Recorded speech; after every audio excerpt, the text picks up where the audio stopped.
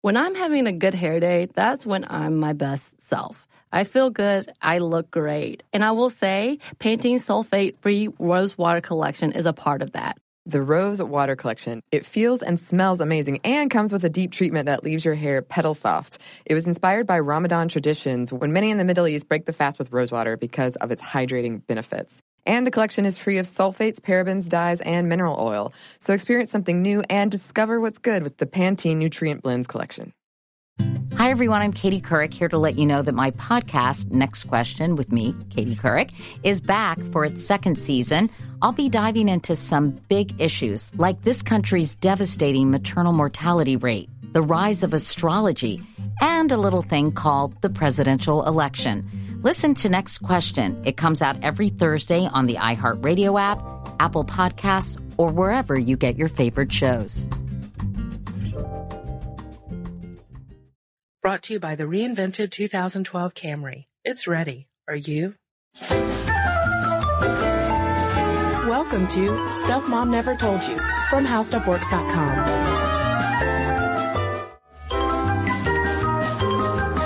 Hey, and welcome to the podcast. This is Molly. And I'm Kristen. And Kristen, something that's been in the news a bit lately that's kind of caught my eye is this couple in Sweden who have a 2-year-old that they call Pop.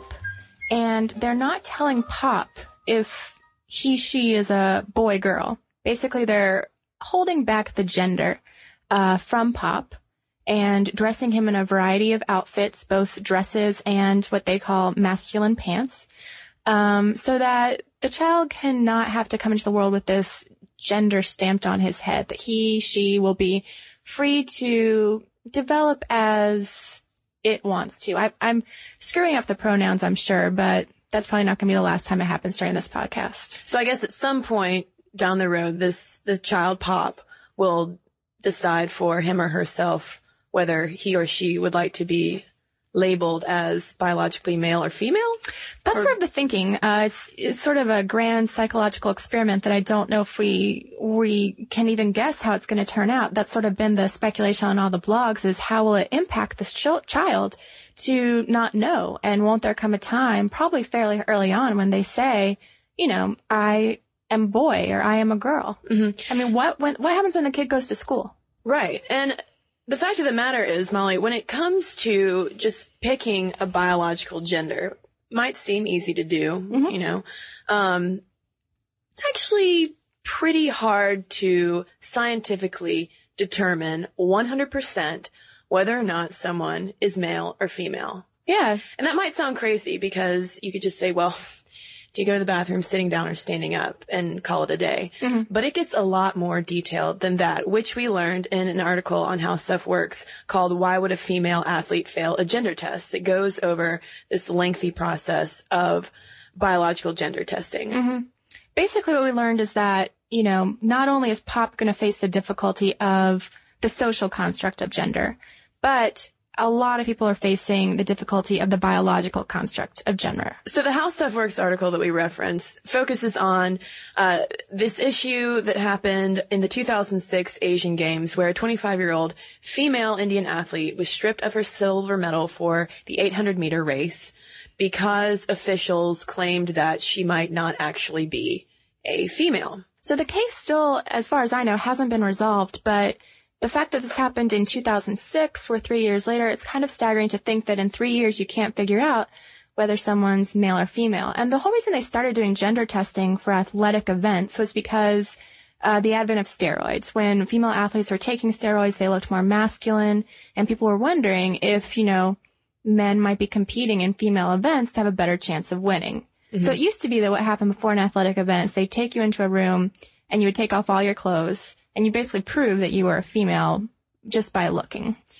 Obviously, people weren't too thrilled about disrobing right before an athletic event. I would think it can kind of throw off your concentration. Right. And those types of gender testing are not routine at all anymore. It usually only takes place if a claim is filed against a specific athlete, as in the case of this 2006 Asian Games incident. And we're not exactly sure what all the tests this athlete had to undergo, but we've got about 4 stages of the general biological gender testing that would happen. And of course, it would start with a physical exam in which you would, like you mentioned, you just disrobe and you check for secondary sex characteristics. Obviously, if you have a penis or a vagina, and then they would also look at the presence or absence of body hair and other signals to whether or not you would be a male or a female. And we'll get back to that in a second because that seems clear cut. It's not. Right. So once if the physical characteristics can't conclusively determine anything, then they head to a blood test to look at physiological differences. And this is where they really examine levels of hormones in the blood. Testosterone, estrogen, the thinking being that men will have more testosterone. Mm-hmm.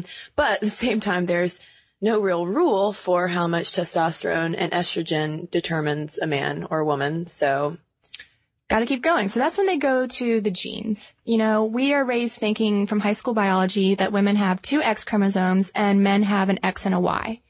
And so what you would do is you would do a genetic test to determine the presence of X and Y, how they're kind of falling on the XY spectrum. And we think of that as pretty binary, but what they're finding is that it is not.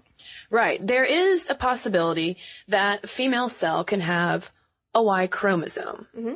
So in that case, if you're being tested, and say if I was being tested and one of my cells had a Y chromosome, a doctor would probably then check to see if there is a certain thing called an SRY gene in that cell that is either absent, mutated, damaged, or disabled, because this SRY gene is pretty important, right, Molly? Yes. I mean, this gene discovered pretty recently, 1990, and the thinking is that it's one of the many genes that starts working on a fetus shortly after conception. They're thinking that there's about 54 genes that start working on a fetus in the 10 days after conception, mm-hmm. even though a fetus doesn't have a gender until about 7 weeks in. Right.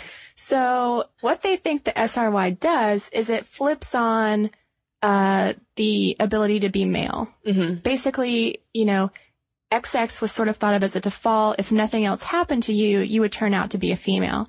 If your SRY gene kicked in, then you would develop the Y chromosome and become a male. So Molly, if I were being tested for my biological gender and they found the Y chromosome, the reason why they would look for that faulty SRY gene is because, first of all, in the absence of a Y chromosome, it would trigger the development of femaleness. Mm-hmm. But at the same time, a faulty SRY gene on a Y chromosome will have the same effect. Right.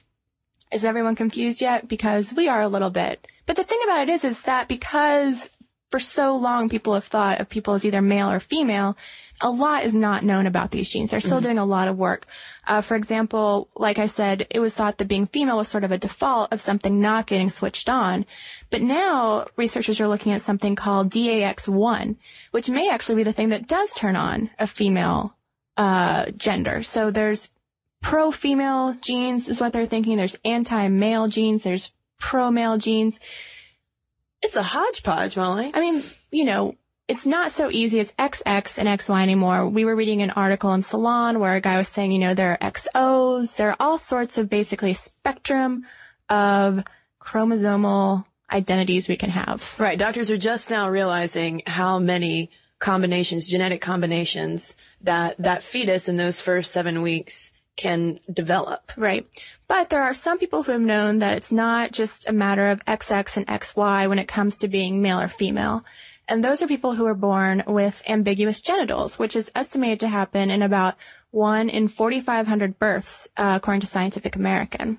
Right. And according to a New York Times article, that's about the same prevalence rate as cystic fibrosis, just to put it in perspective. Now, sort of a common term that I know I was using before I found out it was incorrect is hermaphrodite. This is what we think of when people who are born with both male and female sexual organs. But the more proper term, according to some, is intersex. And according to this Salon article that we referenced, which was an interview with the author of the new book, Between XX and XY, intersex is an umbrella term that includes people with a tremendous number of genetic conditions, from those who are born with an extra X chromosome to those with overdeveloped adrenal glands. And in between all of that, you have the ambiguous genitals like we were talking about. So sort of the standard of care for someone who was born with ambiguous genitals for a long time was to kind of look with what you had to work with and then assign them a gender, do some surgery so that they biologically fit that gender, and then never tell the kid that there was any sort of question about their identity at birth. Right. And since then, in more recent years, as these kids have been growing up, there have been a lot of tragic stories associated with it. That's right. And probably one of the most heartbreaking and most famous stories about this situation is the case of Bruce Reimer, who was born in 1965. Right. What happened was Bruce had a twin, a male twin, and when he was circumcised at 8 months, something went wrong and most of his penis was burned off in the process. And his parents decided to give him reconstructive surgery and to therefore make him more or less a girl. And they did this along with a sexologist at Johns Hopkins University named Dr. John Money.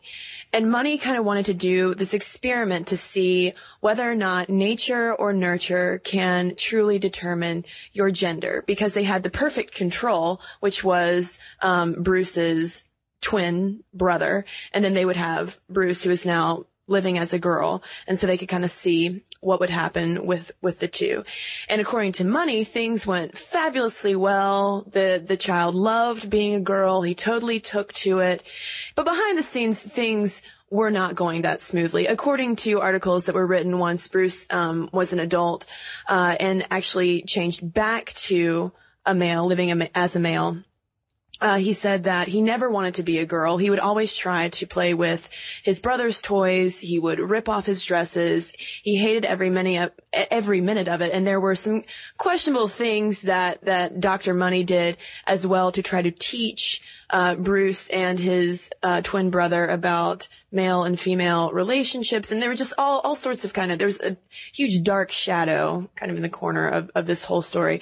And then I believe it was in 2003, he ended up committing suicide. Due to maybe not necessarily this actual process. Right. It was a compound situation. Yeah. Right. It sounded like his wife left him, his brother died. And there's a book, if you want to learn more about this whole situation. It's written by John Colapinto, and it's called As Nature Made Him, The Boy Who Was Raised as a Girl. But now, Kristen, this is an instance of someone being born with male genitalia and then having, this unfortunate situation happen. But what we're really kind of interested in today is ambiguous genitalia.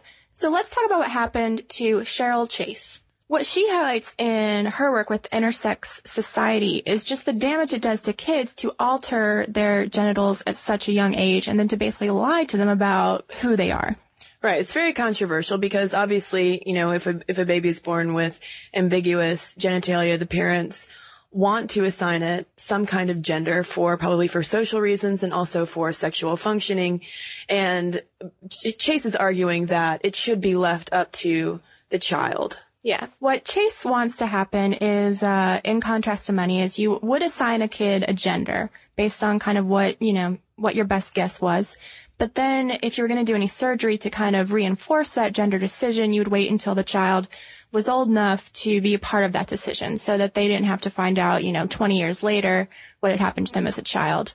Obviously this is controversial. It's an easy thing to say, but when you are holding, a new baby, and you just want to have the best life possible, it's hard to imagine that giving them a gender identity isn't the best thing possible, I would imagine. Right, but it seems like the standard operating medical procedure is slowly trending towards holding off on that surgery. In 2006, the journal Pediatrics published a paper that was signed by 50 international experts that was promoting the idea that the child should be assigned a gender as soon as possible, and that it should be done by a doctor examining the child's genes, hormones, genitalia, internal organs, electrolytes, gonads, and urine. And then the doctors would help make the best decision for assigning a child a gender, but then holding off on the surgery until a little bit down the road when the child can have input in it as well. Right. And, one thing that Chase points out in a New York Times profile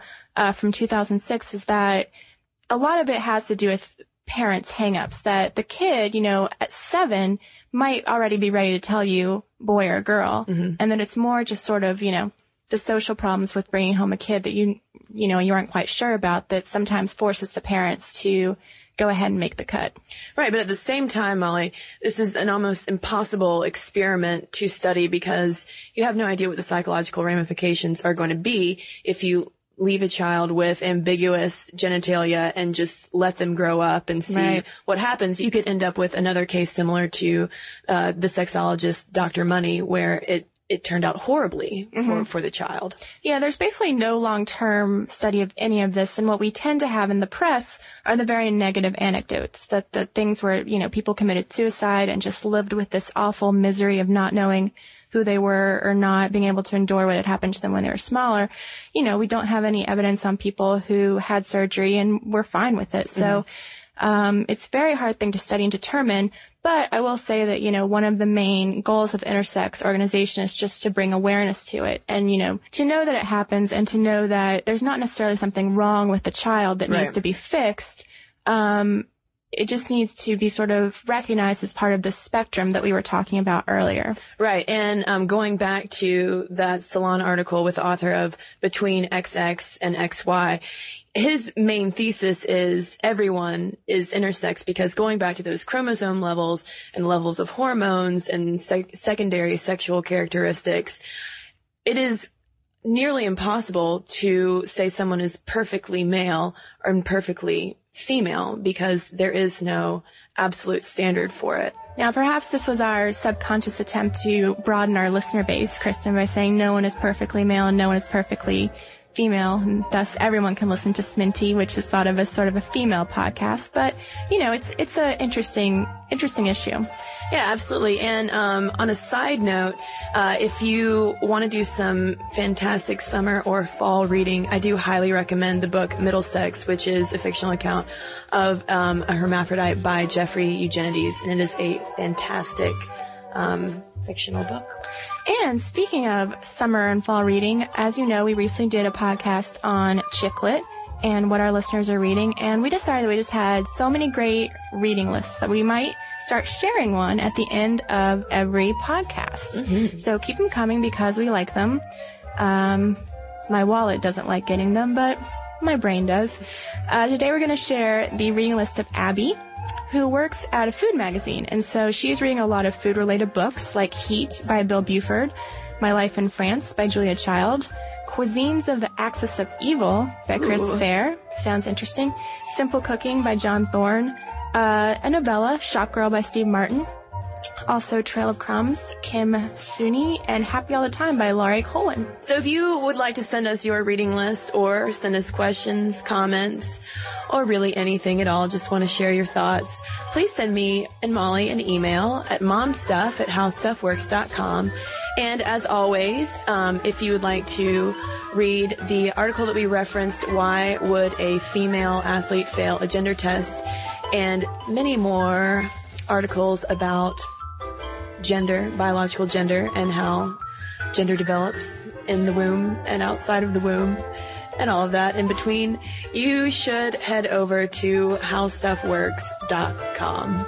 And if you just want a daily dose of Kristen and or me, head over to our blog, How To Stuff, at howstuffworks.com. I think those are all the reasons you'd want to go to howstuffworks.com, but they really are countless, aren't they, Kristen? Yes. So head on over to howstuffworks.com and we'll see you next time.